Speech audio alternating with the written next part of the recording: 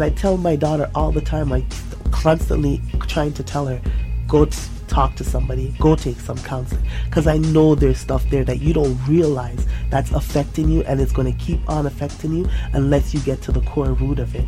You understand what I mean? So if you don't have those supports there, or the only people you feel are supporting you are the same people that's going to drag you back down, crabs in a bucket type of thing, you know what I mean? They might feel they're supporting you, and at the same time, it's not like I'm raining on them either, because their aspect might be, this is my friend, this is someone I'm close to, I'm doing this, I want my friend to enjoy it with me. That person can't understand why you now want to go a different way, and they haven't seen anything wrong with the way they're living their life, like how your eyes have been opened yet. So it's a struggle for you now. Do you go down that road on your own, or do you stick with your friend type of thing?